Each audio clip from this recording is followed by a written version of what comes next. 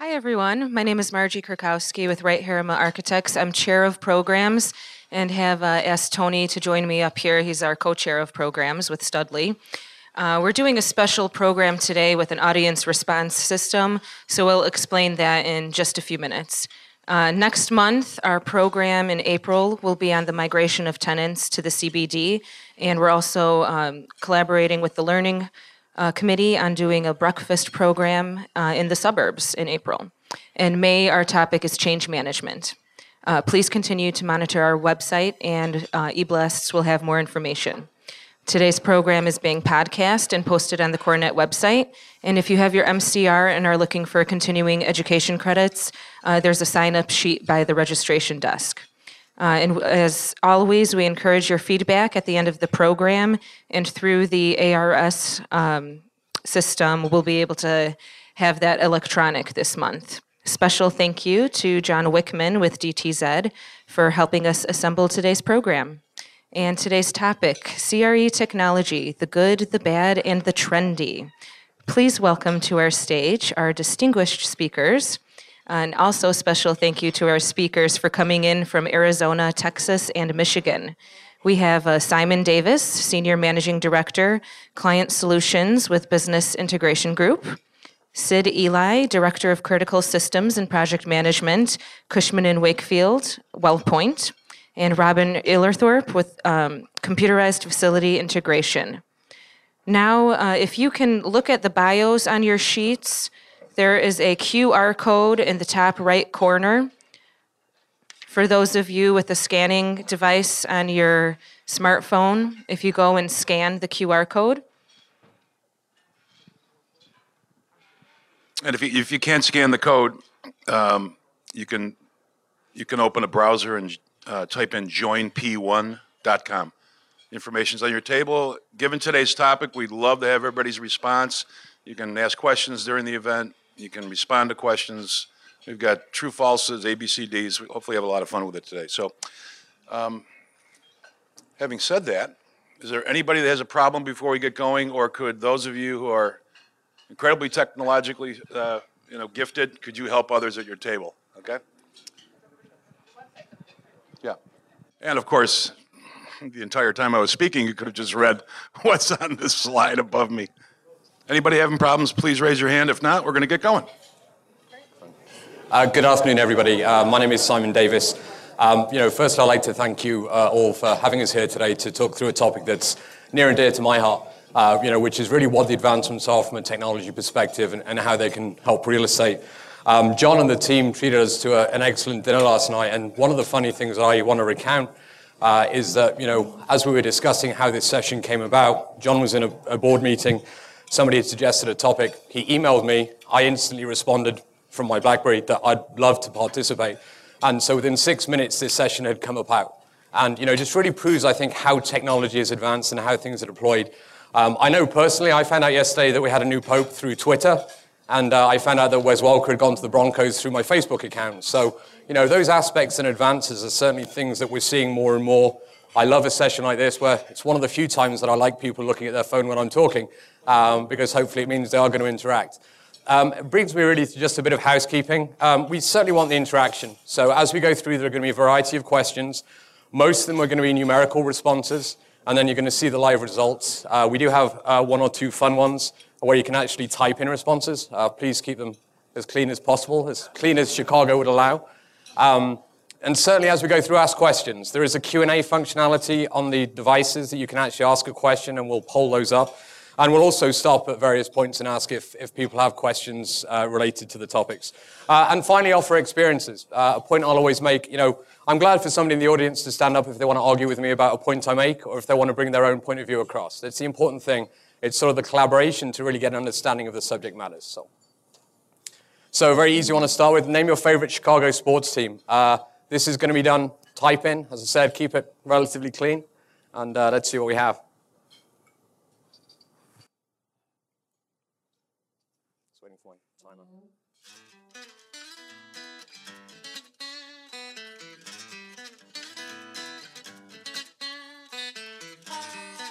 One thing this really proves is how long 30 seconds actually is.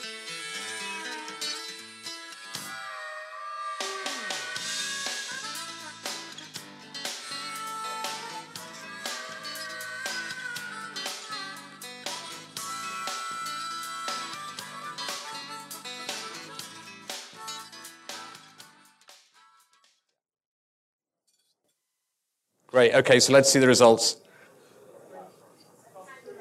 Oh, sorry, I need to turn around. So I guess probably not too many surprises there. A couple of DeBears there, which I prefer than the formal name. This might have changed people's responses, but Tony just reminded me that everybody's responses are autonomous, so they're hidden. So we don't really know which one of you put those different responses up. But so yeah, looks like the Bears and the Blackhawks. The good thing is my original question was going to be related to when the Blackhawks winning streak was going to end. So I'm glad we didn't have that one up there since they took care of that for us at the weekend. It brings up a serious point, though. The intent of what we're doing today is really showing how we can use technology, getting your input and feedback. And one certain very key aspect is going to be responding to these questions. And then we'll talk about the results. So here's a very easy question for everybody. What type of smart device are you using? Apple devices, Droid, BlackBerry, Windows Phone, or other? So again, let's go ahead. Just 10 seconds this time, so you've got to be quick on the numbers this time.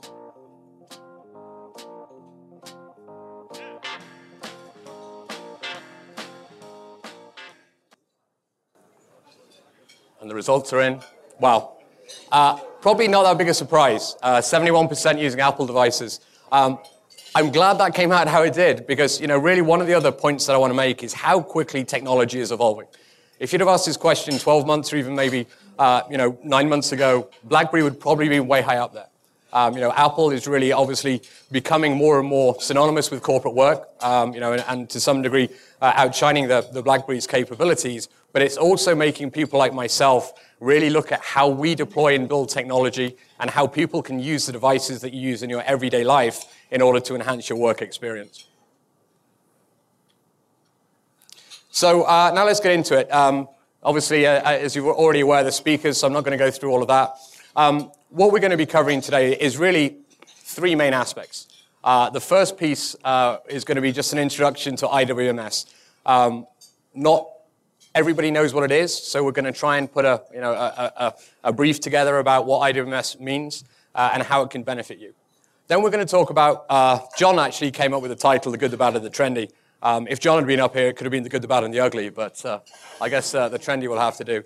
But we'll talk about the benefits of an IWMS, what they can help your companies realize, and also Sid's here actually to give his expert opinion on how this was actually deployed with Wellpoint, the Indianapolis-based insurance company. So he'll give you his insights on that. Robin has got a bit of a double-edged sword, in all honesty. He's going to talk about the bad. Things can go wrong, things do go wrong, it's life. He's going to talk about those elements, what lessons can be learned from deployments and what pitfalls to avoid. But he's also got the fun point, which is the trendy. Many of you may have seen perfect opportune timing, and completely coincidentally, this month's Leader magazine is actually talking about the future of technology, and Robin and a group of other resources worked on the CRE 2020 vision. So I think you're going to really enjoy him talking you through that component.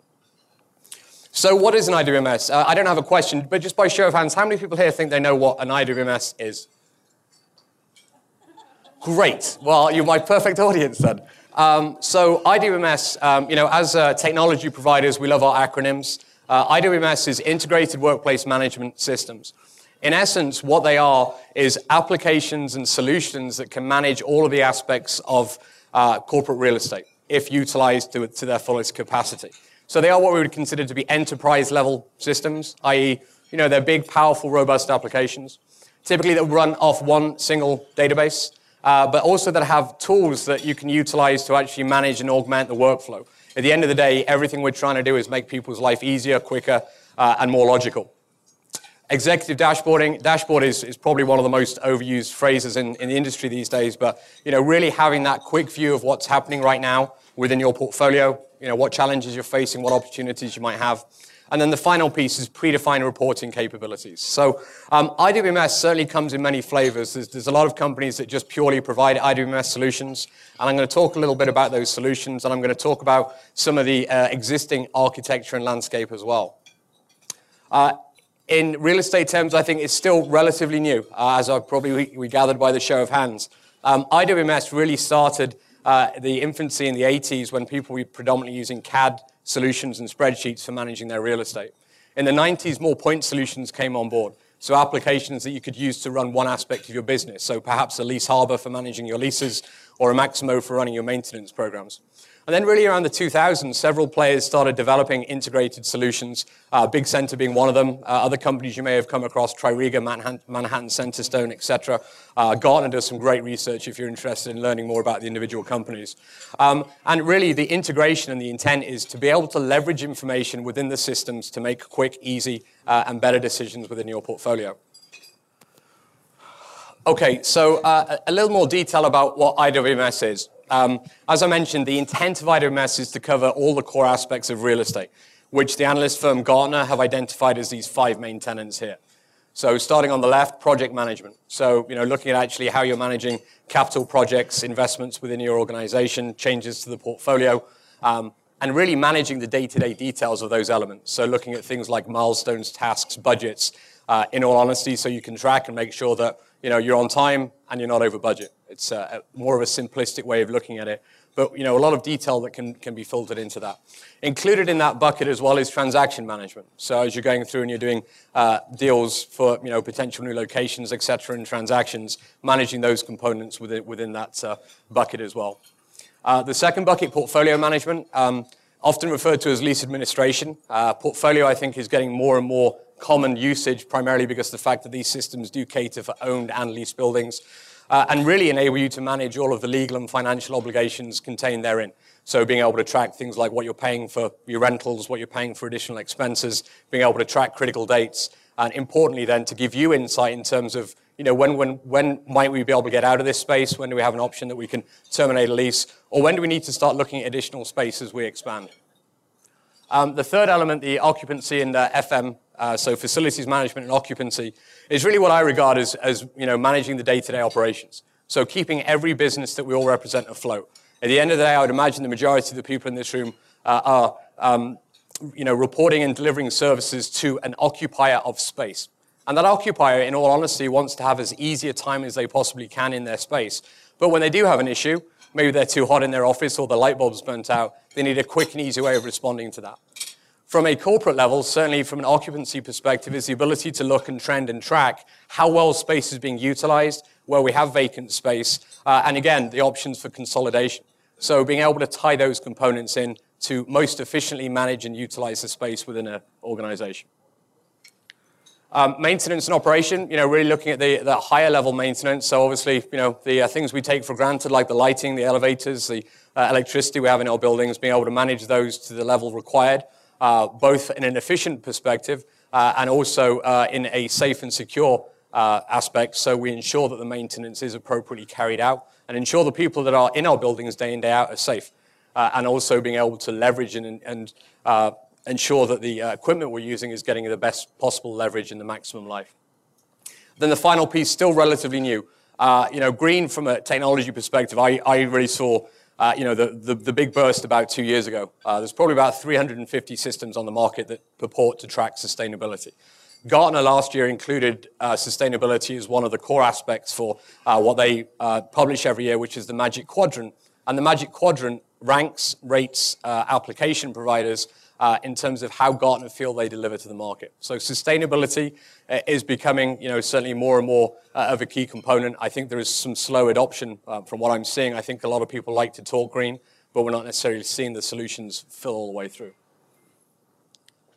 Now, just to get a bit of a view now, I've given you a brief intro. I just want everybody to categorize what kind of solution you have currently in place. So spreadsheets, in-house systems, by which I mean systems that your IT departments have built that manage real estate information.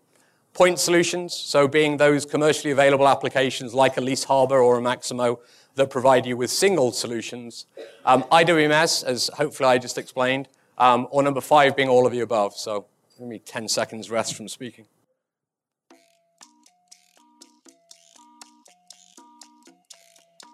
Sid will dance to music if you like.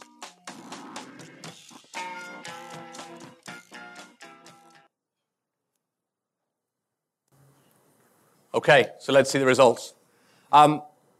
It's pretty intriguing.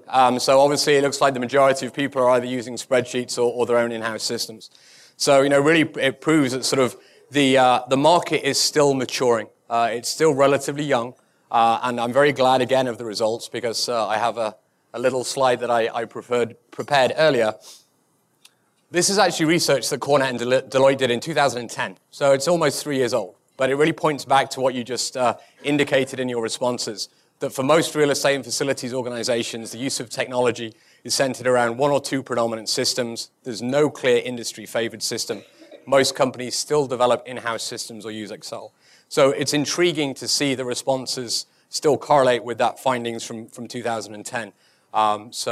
It's obviously something that is expanding in various organizations, and hopefully the reason that you guys are all here is to learn more about how it can help and the benefits. When we talk about in-house systems, we look at some limitations that certainly apply. One, they can be very expensive to maintain because you're having to staff resources to actually maintain, manage, train, and support applications. Two, limited development inputs, by which I mean, if you're building something in-house, then you only have the resources at your beck and call that can help input into that. I personally have found that in the 8 years that I've lived in the US, you probably gathered already that I'm not a native American. I don't mean Native American, but you know what I mean. Organizations such as Cornet have really helped me because it means that I can actually go out and I can speak to friends and colleagues, get their input in terms of what kinds of things are actually required within systems, and it really helps us to build and manage and improve our solutions. In-house systems can also be lengthy in implementation. Everybody fights for IT resources. So if you're trying to get your IT team to build something while they're also deploying things and supporting their mail servers and supporting other aspects of the business, it can take a long time. And that reliance on internal resources can often bring sort of single points of failure, whereby if one resource who has the subject matter expertise leaves, then all of a sudden you don't have anybody supporting your operations. Finally, likely integration requirements, by which I mean in most environments and most organizations that we work with, you're looking at integrating systems from both a financial and a human resources perspective so you can better track and manage data. They're complicated builds often, so if you have an in-house team, it may be difficult to actually get those delivered. Standalone Excel systems, I always love the air quotes. Certainly deployment issues is something, there are tools that are getting better at this, but we found if you have a spreadsheet at the end of the day that's on your desktop, it's going to be hard for your colleague over in California to view that same spreadsheet and to update that information. I think tools like SharePoint have actually really helped that along. But there are still systems that are kept on people's own personal drives. Data integrity challenges. By using a spreadsheet, you can type anything in. So obviously, it's difficult to maintain the integrity of that information, and certainly ties into the compliance perspective. It's a very interesting aside. I did this presentation, or a similar presentation, 2 years ago, and I actually had a slide that I picked out, and the slide said, what is going to be the biggest thing in real estate in the next 9 months? And I had 3 answers, and all 3 answers were FASB 13. It amazes me that 2 years later, FASB 13, or the proposed lease accounting change rules to make leases capital, still haven't come true. But it's a great example of how, when that does come in, it's going to be very, very difficult for organizations to manage on spreadsheets and also to get the appropriate auditing on a spreadsheet as regards how they're actually accounting for their leases. With Excel, it's also difficult to roll that information up. Again, something that SharePoint has to a degree enabled, and then also limited on the workflow perspective. So another question for you, so heads down. Please rank these items in order of their significance to your technology decisions. So we have cost, we have integrity of information, we have whether the tools are leading edge. So I expect all of my iPad users to hit that one. Whether they're easy to use or speed of implementation. Sid, can you dance for 30 seconds? We really should have got the Jeopardy music for this.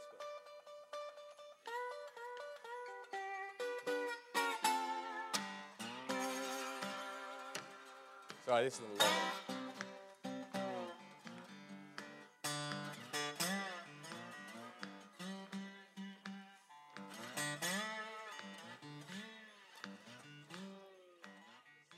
Press send on what? Oh. I guess some people aren't pressing send. There's a send button there, but the percentages still look good.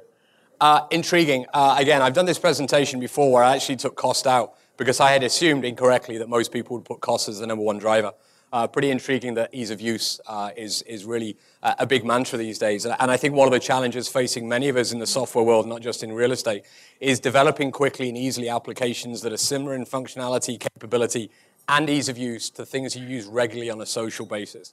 I'm a big Facebook guy, a big tweeter. I'm hoping some people are tweeting today.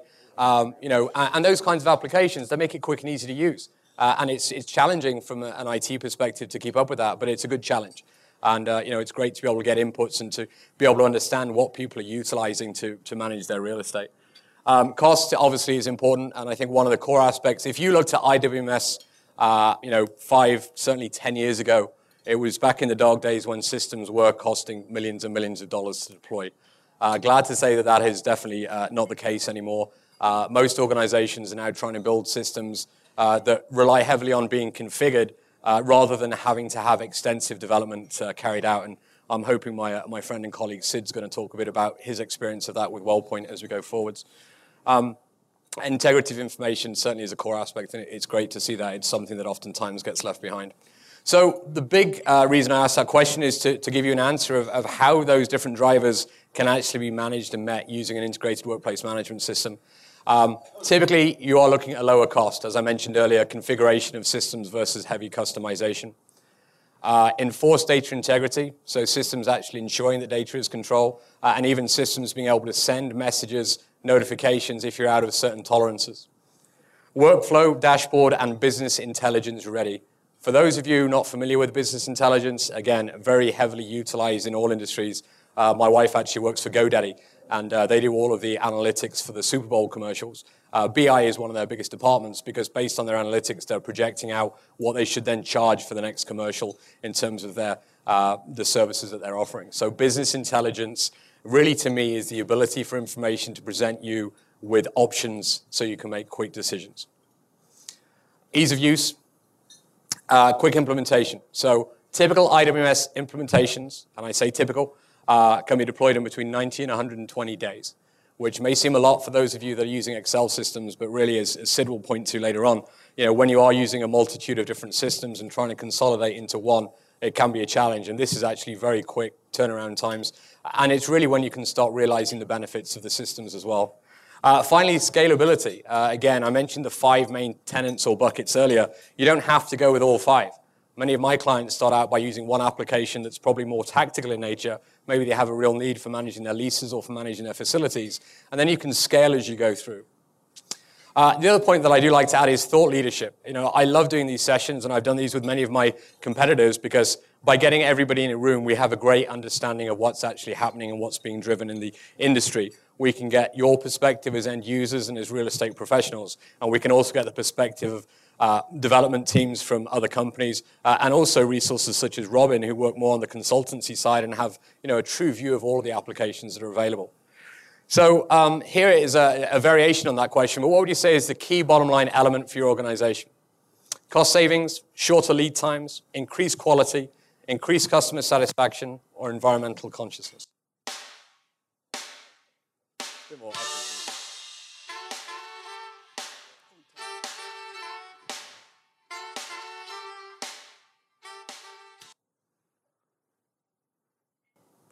Oh, it's come up a slightly different way here. Okay, so customer satisfaction seems to be the leader in that area, which again is intriguing. Cost savings is oftentimes one of the biggest drivers, but I think we're all recognizing that at the end of the day, we need to make sure that our clients, whomever they may be, whether you're a service provider, whether you're a corporate real estate professional servicing clients, whether you're an industrial portfolio or whether you're a transaction manager, people want to be happy with what you're doing. And really that customer satisfaction element is definitely a very core aspect. So intriguing to see that. Obviously cost savings do still drive through as well. Again, really with the premise of the question, IWMS can actually help to deliver all of those elements. So shorter lead times. One very simple way is that IWMS systems can be programmed and set up so that you have basic common practices that are routed through workflows. So for example, I am based in Arizona. If I pick up the phone, I call my call center and I say I'm too hot, the system should be able to provide the ability to automatically send that message out to the relevant provider so he or she can attend to the issue. They can attend to that issue in accordance with prescribed service levels, so then the corporate teams can then go in and see that we are delivering those services that we promise. Sid, just a deep breath. Deep breath. So I thought he was going to say something enlightening, but I've known Sid long enough.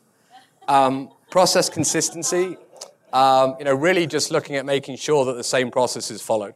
A lot of large global organizations, you want to make sure that things are done the same way, primarily because if they're not done the same way, it becomes very hard to benchmark, hard to track, and hard to compare. Online approvals. How many people here have got a role where they have to approve things such as Purchase orders, invoices, transactions? Show of hands. And how many of you are doing those things mobily? The much smaller show of hands. So, again, being able to shorten lead times by being able to provide solutions where if you are walking down the street and you suddenly get a notification that you've got to approve a PO, you can do it on your handheld or on your iPad or whatever other device. And then also instant notification, being able to see information as it happens. When a problem occurs, being able to be informed of that so you can get in front of that before it causes real issues. Also, from a shorter lead time perspective, mobility. Being able to see on a mobile device real-time data inputs. Again, intriguingly, I did this presentation a few years back. That graphic on the right-hand side was actually just of a BlackBerry device. So with the way that tools have advanced in the last years, it's pretty intriguing. But being able to see that information as it happens, being able to resolve issues, again, mobily without having to go back to your desk and turn on your computer, and also reduction in overhead. I personally like the image on the right-hand side of the golf cart, because that's where ideally I want to be using my mobile devices. Web-based technology, obviously, as we're all aware, anytime, anywhere, being able to access information. The prevalence for those of you like me that are road warriors of internet availability on flights now. As an aside, it kind of disappoints me. I used to love that as being my only downtime when nobody could get hold of me. But now virtually every flight I go on has got internet. So nice from a work perspective. And the last piece here, BYOD. Anybody know what BYOD means? And that is a D, not a B. Tony? Bring your own device. Great. So again, this is becoming more and more popular, and I think it's something that Robin's going to touch upon a little bit later on. But more and more people now are being allowed by their organizations to come in to their workplace with their own device. So I have my own iPad. It's not a corporate iPad. I get it connected up so I can get my emails. It's really going to change how technology is managed, supported, and really also change the cost components. Just a brief mention about increased quality. Really looking at being able to use tools to identify opportunities. This graphic, which you probably at the back, you've got no idea what it says, basically shows three different images. The first image is a dashboard showing me where I have underutilized space that I'm paying over market rate for. The second graphic is indicating when I'm going to reach a critical mass within my space, and then the third graphic is actually a floor plan. So being able to use the information to immediately see, I've got an opportunity to reduce my space, how can I leverage that by moving people to another location, and then physically carrying out that work. So we're looking at strategic planning, but also looking at information that's real time, and it's looking forwards.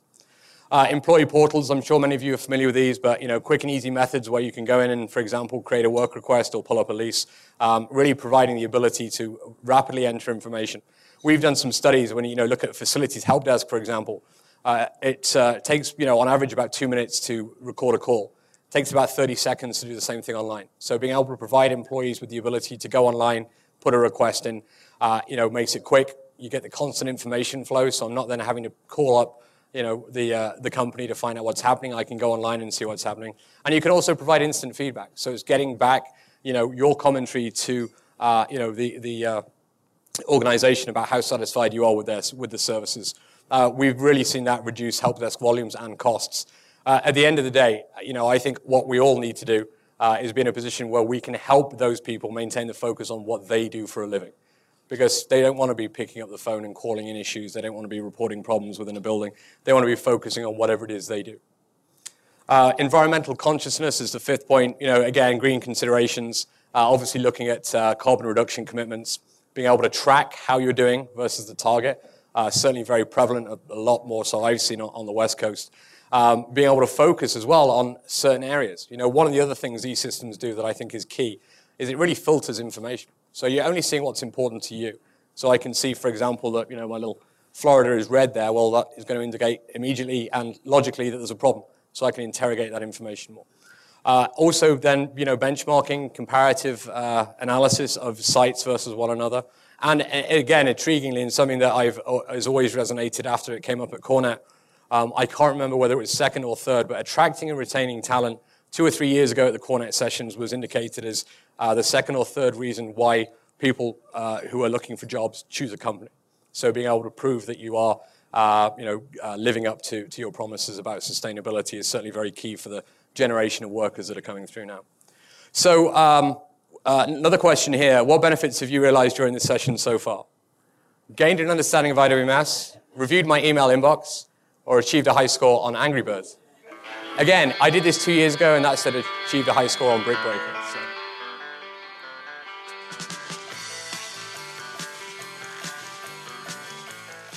really hoping one's going to have a good score on this one. Well, great, excellent. Well, congratulations to the 5% of you with your high score on Angry Birds. It's great. To the 82, I thank you. Certainly more than happy after the session to provide you with more information, and actually, if people are interested, to show you examples of the solution. I very much, adhere to Cornet's belief that these are educational. It's not me trying to solve the system. There's no better way for me to educate you than to hand you over to my friend Sid Eli. Sid's going to talk about how these systems were implemented and successfully managed with his organization. So thank you very much.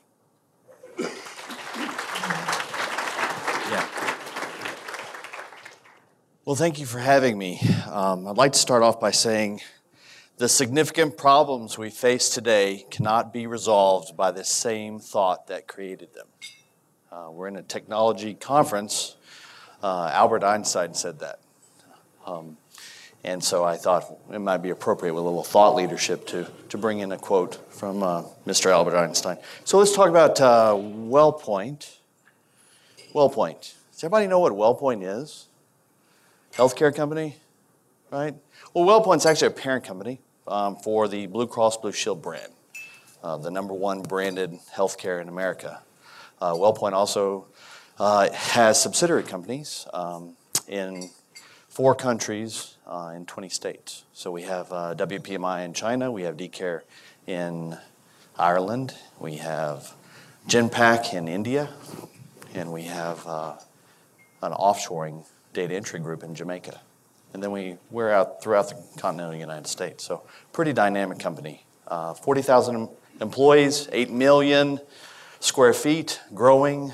We have a latest acquisition with the Mayer Group. So a very dynamic company. With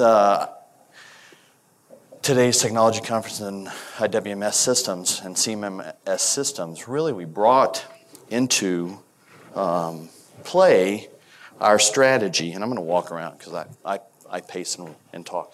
We brought into this strategy. It was really a movement in 2009 for Wellpoint to outsource its corporate real estate function to Cushman & Wakefield.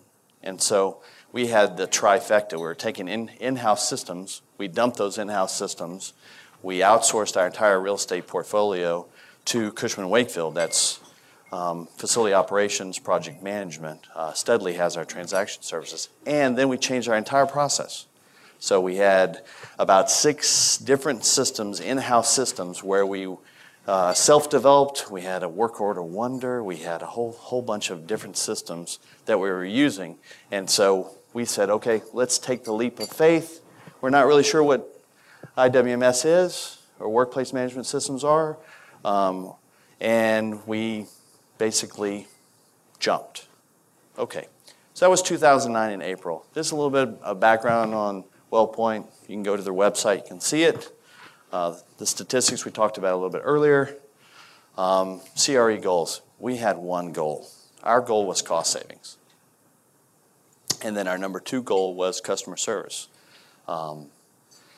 Those are CPIs and KPIs with Cushman & Wakefield and the account that Wellpoint has with Cushman & Wakefield. Cushman & Wakefield packaged together with Big Center this IWMS system. So again, we launched that.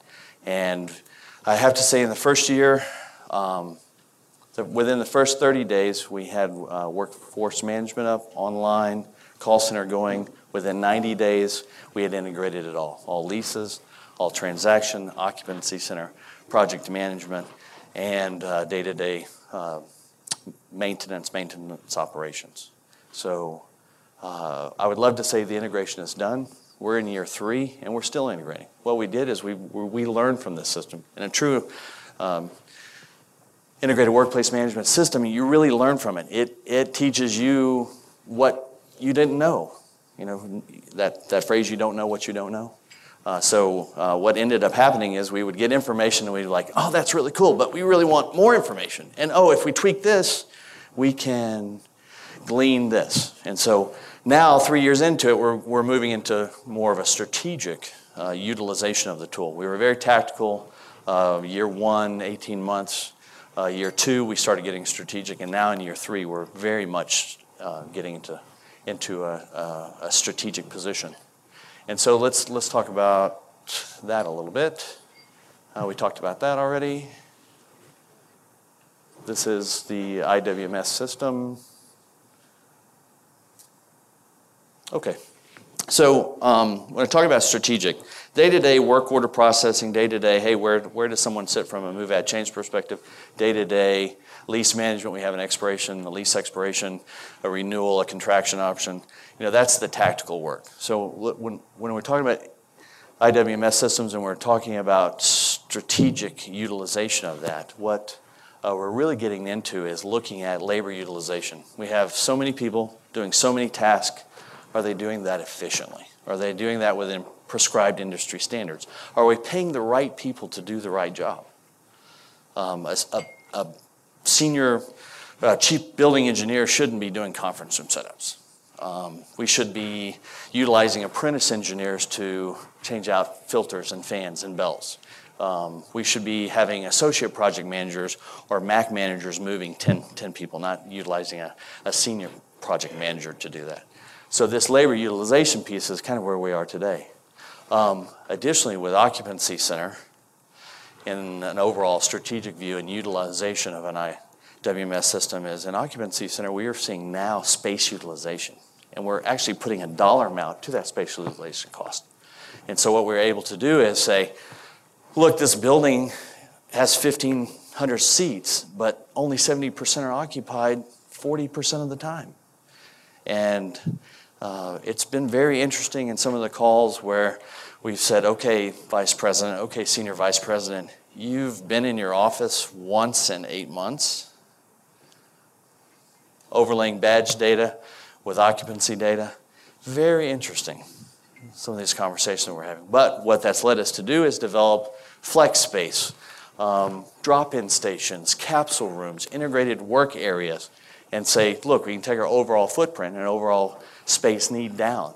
It's very strategic. We couldn't do that before, not with 25 different systems, not with the job being collect the data, analyze the data. That's what we're doing. Now we've got a system that collects the data, standardizes the data, and allows us to look at the data and then utilize that data. So, interesting position that we're in. Will our integration stop? I don't think so. Our integration is going to continue. We talked about 4 silos. There's really 2 more silos in IWMS, and that's security and business continuity. And if you look out in the world, in the industry, you'll see business continuity and security becoming very much an integral part of this.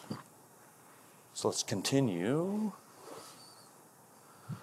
Data, oh, sorry, too much. Go back one. There we go. Data is key. In choosing an IWMS system, the product that you choose has got to talk with your data feeds, something that we learned.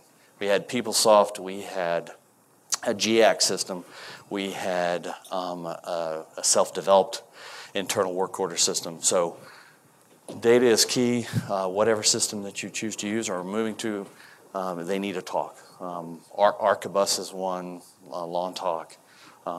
So data is key. Resources drive effectiveness. This is funny. This little story to share. When you're looking at a technology, not everyone has BlackBerries, iPads, smartphones. We had building engineers in the maintenance system that don't have Facebook accounts, don't have Twitter accounts, don't have really technology literacy. And we're now saying, okay, here's a BlackBerry. You're going to get all your work from this device. You're going to input your time in this device. So there was really an acclamation of the technology to our veteran building engineers, our veteran senior facility managers that aren't technically literate. And so that was a big lesson learned. And I wanted to share that. Training and technology acclamation was and actually still continues to be a challenge for us today. Wellpoint.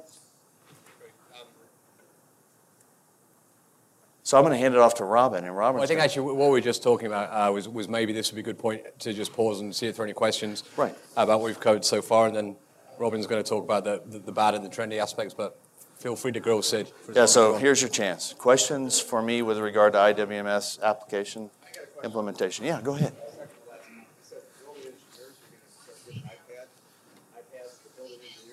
Well, in our rollout, in our implementation, they actually had a, correct, they have a BlackBerry, right.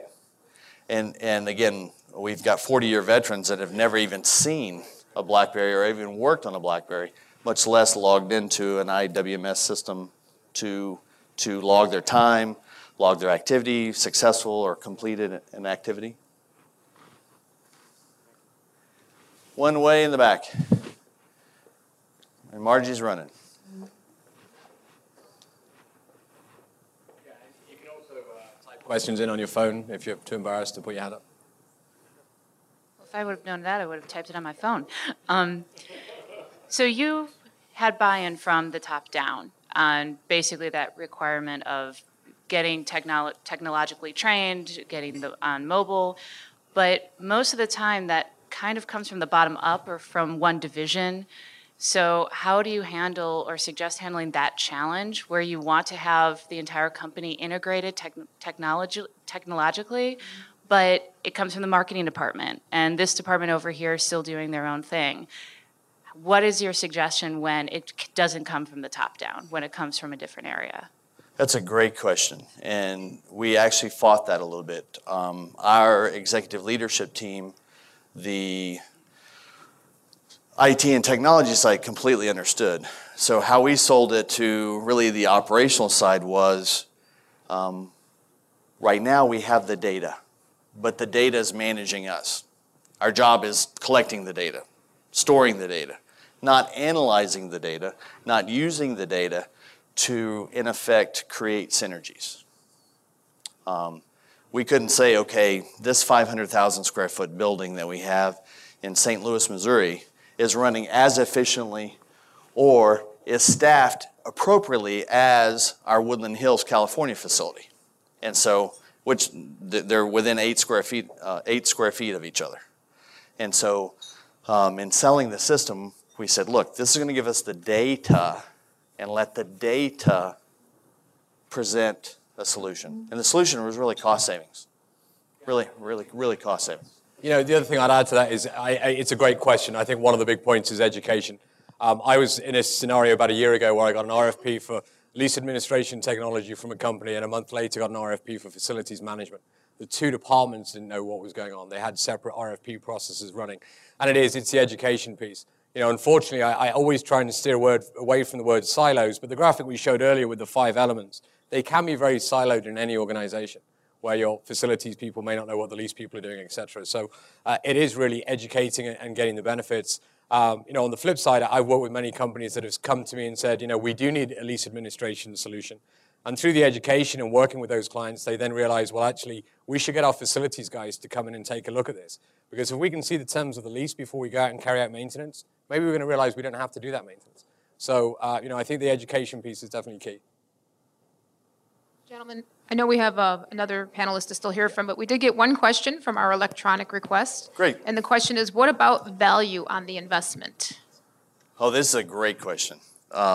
And actually, when you were talking about buy-in from the bottom up and how we actually got buy-in from the top down, our CEO and our CFO were heavily courted by IBM and Accenture, who both have their own IWMS systems.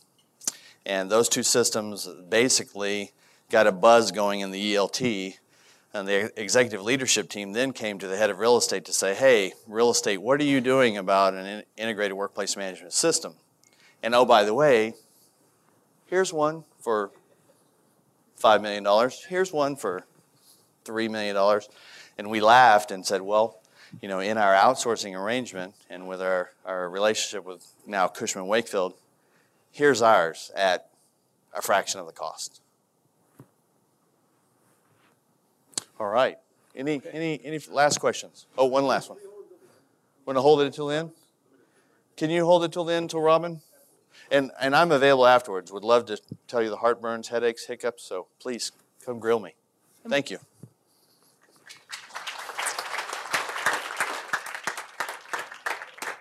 Simon, thank you for the great discussion about IWMS, Integrated Workplace Management Systems. Sidney, Wellpoint, how many people here watch Jeopardy? This old school, okay? Watch Jeopardy, okay? How many people saw Please stick with me because my voice may hang on as long as I do. How many people saw Watson beat the human beings on Jeopardy? Okay, I want you to know that Wellpoint, in addition to everything that Sidney just said, was one of the first major corporations to hire IBM and Watson to integrate Watson into their business. And I think that in itself is a huge, huge deal. So you may not know that. I do. I do. But I was talking too much. So there you go. Had said too much already. We're going to do one question. What is your experience of IWMS implementations? I suspect that there's only going to be a few people in the room that have experience, but what is it? And you've never considered it. You've considered but did not implement it. You've implemented it successfully. I can predict this one. You've implemented with some issues, or you've implemented with significant issues. You get about 10 seconds. I don't get music. Downgraded.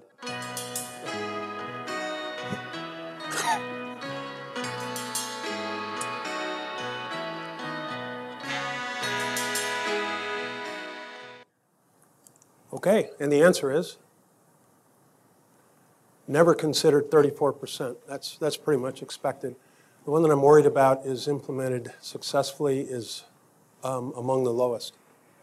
So what I'm going to talk about is some of the problems associated with any technology, but in particular technology related to real estate. So as a caveat, I'd like to point out that not all of these were problems that I or my team generated. Okay, so cut me some slack. I won't tell you which ones. The number one, and Simon really talked about it in the beginning, garbage in, garbage out. So a major part of implementing an IWMS system, especially one that's consistent across all of the silos, is you have to have a very robust data to back up the system.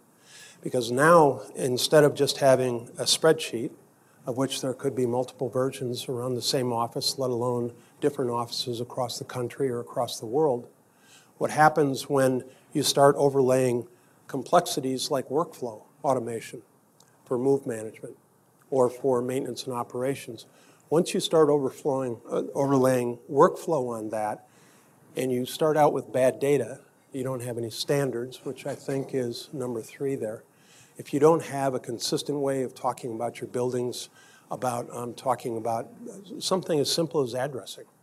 Are you using the U.S. Postal Service standard for addressing, or are you doing your own? Does it include a latitude, longitude, and a Z so that you can understand what floor you're on based on what's coming with phones? We already have GPS technology. You probably don't know that it's very accurate vertically as well as horizontally. And that's going to be used more and more by maintenance and by employees. But the one that's really interesting to me, and maybe I did have something to do with this 15 years ago, is phantom space. Does anybody know what that is? Phantom space emerged early in our industry. I'm an architect and designed buildings for a long time, and then went into this technology business about 20 years ago. And one of the first things that we did is we went out and measured space, and we documented it on CAD drawings, and then we polylined that space. Polyline is maybe a not orthogonal or just a line around an open space. And what happens is when you commit, we didn't have the legal language, we didn't have the maturity in the business. When you commit that you're delivering that square footage that the client then takes to a lease or takes to some accountability thing like revenue that they expect, and that's wrong, then you have phantom space. So that's something that maybe is not so critical today because all of the leases are accurate and everything, you can depend on everything, including the dates. The next one is got feeds. So these IWMS systems, they live and breathe on updated and accurate information. So if you want to know about employees, well, where does that come from? That comes from an employee database. It comes from a lot of people now, a lot of companies are using Outlook through their Active Directory to identify as the gold standard where the employees are, who they are, and where they're sitting. I've also often counseled facilities and real estate organizations that sometimes you don't want to be the owner of information. Sometimes you want the organization that is really responsible for it to budget for it and care for it on a day-to-day basis, because that may not be your competency. The next one is on lessons learned is out of the box versus highly configured. I think 6 years ago, 8 years ago, a lot of the industry went in and started solving problems and started saying, we're going to make this baby dance for you. We're going to put your brand on it. We're going to make it do exactly what your company wants to do, the way that you do it. And that's where the number of failures really peaks. So OOTB is out of the box. And now, I think this is the second or third generation of better IWMS applications. Out of the box really comes with industry standards, something that you can benchmark against, something that your teams really have to think before you modify it. And the IT organization is now keyed into this. The CIO certainly is, and the business units certainly are learning about it. Version control about the information. This is inherent in the data that you're using. So this ties with got feeds. Is your feed going to run monthly, weekly, daily, hourly? All of these choices have impacts. And if you pick the wrong one, it's not catastrophic. It's just that you're not going to be able to get your reporting the way that you expect it to be. And certainly when you do the dashboard level or aggregate reports to start reporting on utilization, on cost chargebacks for space and whatnot with your operating units, that's when it matters. And then the last one is moving into the world from Excel spreadsheets and God bless Microsoft Access, into what I call adult databases. So every team that I've built in the last 10 years, I've demanded that they never use Excel, sometimes successfully. This list I'll go through rather quickly, but so now you're convinced that you need to have an IWMS application, that you need to implement something. So purchasing goes out and they canvass their vendors and they say, give us some RFPs and what one looks like, and then we'll just shoot one out and then ask the industry to propose an IWMS for us. Well, wait a minute. How do you know what you want to implement? How do you know what your business needs are? How do you know what your tolerance is for the implementation pain? 90 to 120 days for implementation is a great idea. And some of the systems you're able to do that. But one client that I'm working with right now, just for capital projects, it's going to be a 6-month implementation, and that is half as long as it should take. We have to do a very consolidated implementation plan, which is very complex. Physician, heal thyself. Between this and maybe the last one, yeah, between that and the last one, there's organizations out there that actually say, we're going to buy the system and we're going to implement it ourselves. And all you can do is say, okay, we'll sell you the software, and this is your path to certification.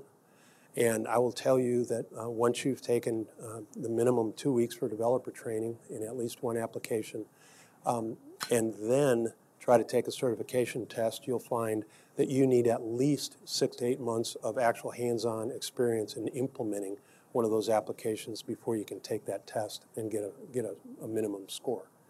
These things are still very complex. If you don't know where you're going, then any direction will do. This is from the Tao of Pooh. Piglet made the statement. And that's if you don't have a plan.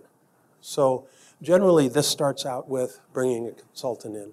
And analyzing your businesses, analyzing your processes, defining requirements, prioritizing your requirements, and then looking at the systems that would meet those requirements and then put those out for bid. And that's a very rational approach. It's one that creates success based on a successful process. We already have jobs. Why do you need us to help you? Okay, congratulations. You've decided that you want to implement an IWMS application. And now you find that to implement, say, 2 of those silos, say space management, move management, and capital planning or maintenance and operations, it's going to take a minimum of 5 full-time equivalent employees from the client organization that in order to work directly with the implementers in order to get it in. So unless you start budgeting internally as well as externally for the vendor, the software, and the implementation feeds, then it's going to fail, I guarantee it. We want to do most of the implementation in-house. How do we get certified? And I think I just covered that a little bit. So jumping from some failures, and there's a bloody story on every single one of those points that I just brought up. Jumping from that into the trendy, well, what is the future going to look like? Cornet asked us to ponder this, and now it's like 2 years ago, right? We sat at AT&T in Atlanta 2 years ago and got a group together. Michael Swanstrom from BIG was there with us. Keith Persky, a lot of people know Keith. He was on the team, among several others. And we came up with 15 bold statements about what the future of technology was going to be, specifically within the workplace. And we then went out and we tested those bold statements against 120 corporate technology and real estate people. And then of those, we interviewed 24 people, each with an hour interview that the team made. Then we plotted each of our consolidated bold statements against a grid of likelihood for implementation and how visionary that was. And we came up with some pretty surprising results. So, and by the way, the Google Glass on the upper right up there, that is a got to have. Maybe I can't do that. What changes do you anticipate in technology in the next 5 to 10 years? So you should, music, time, music, 10 seconds. Improved devices, virtual working, most work will be carried out virtually, will be replaced with robots.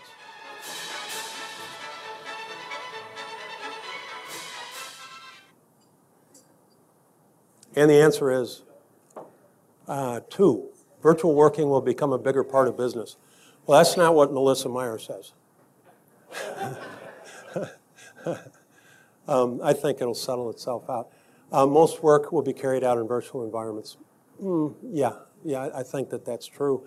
3 years ago, the major tech conferences, and when I say the major tech conferences, these are subsets of subgroups of technology getting together to talk.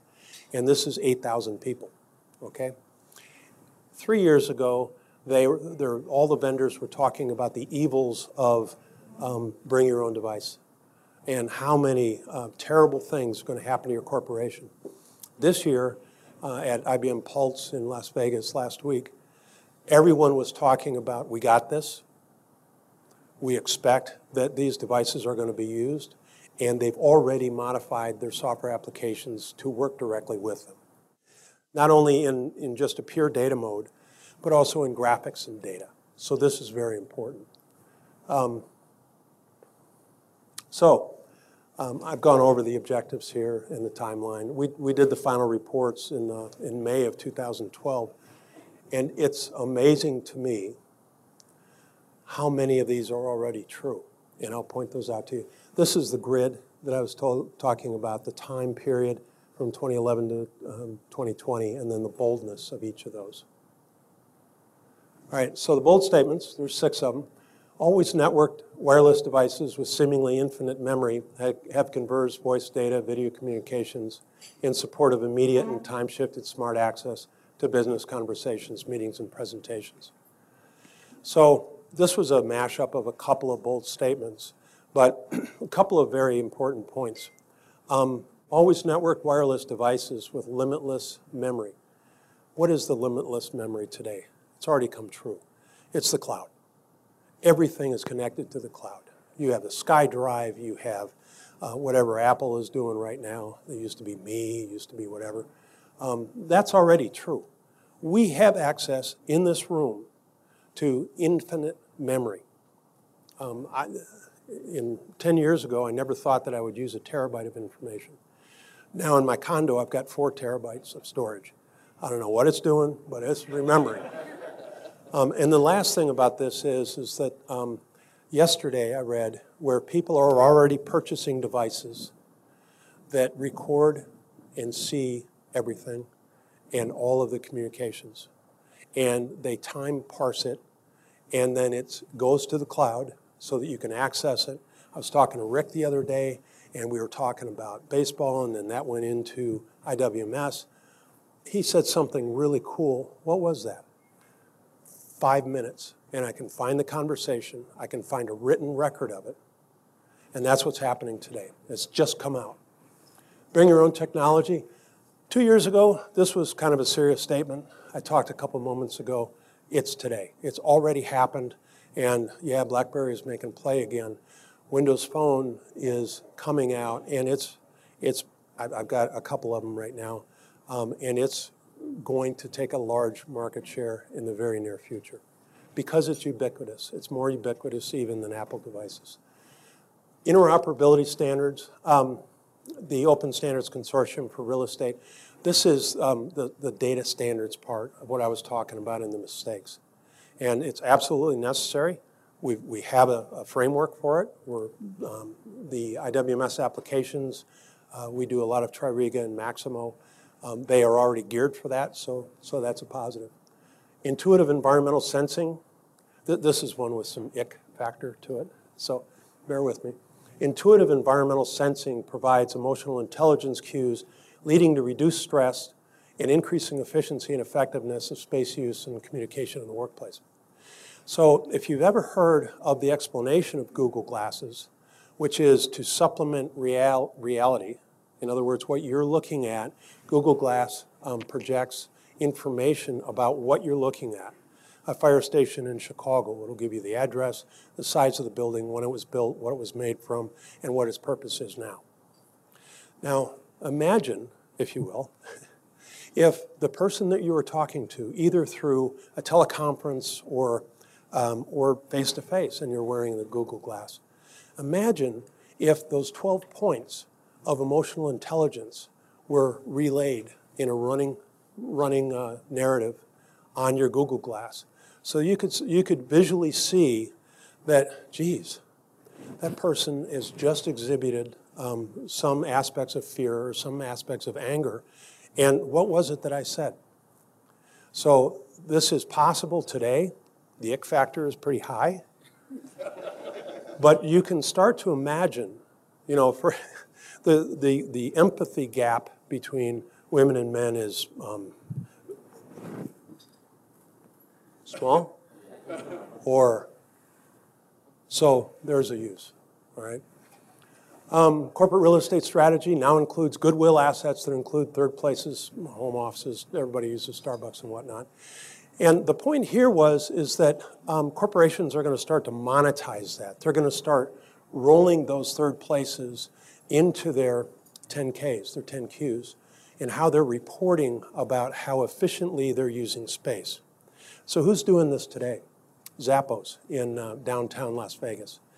They have invested $250 million in addition to their corporate headquarters move to downtown Las Vegas. They've invested in networking in the neighborhood in downtown Las Vegas. They've invested in bringing in stores that are community places for their employees to hang out at and so on. And this is a very important thing. They're taking credit for that, tax credit and so on, in their bottom line. And then finally, sensors placed in building systems enable real-time management of space availability and so on. These are the BAS systems, building automation systems and so on. 5 years ago, this would be preposterous. 2 years ago, when we thought of this, we said, yeah, but they're still so expensive. And they're expensive to wire, and they're expensive in cost and whatnot. Today, they're like chiclets. You can just throw them at the building, they'll self-adhere, and they'll start reporting on fire dampers and valve boxes and the whole bit. So that's what we kind of saw. That's what we predicted. Michael Pereira from Polycom, part of the team, he's written an article in the Leader magazine, just came out a couple days ago. He did a very good coverage of it, not unlike what I just did. So please read that. And I think if the button works, that's all I've got to say. So thank you very much.